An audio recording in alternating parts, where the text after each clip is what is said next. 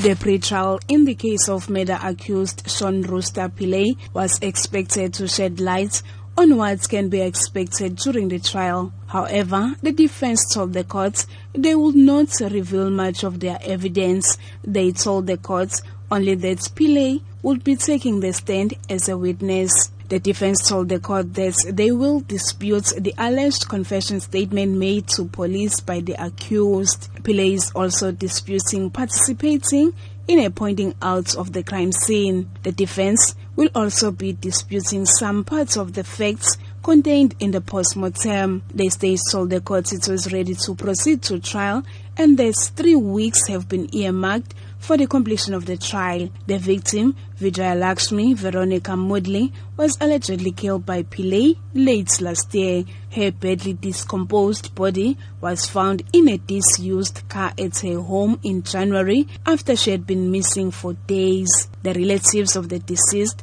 have been attending the court's proceedings, hoping to get answers about the motive for killing her. The relatives say they are now waiting for the trial to get closure. The trial will start on the 8th of May. I'm Nonkulego Hlope in Durban.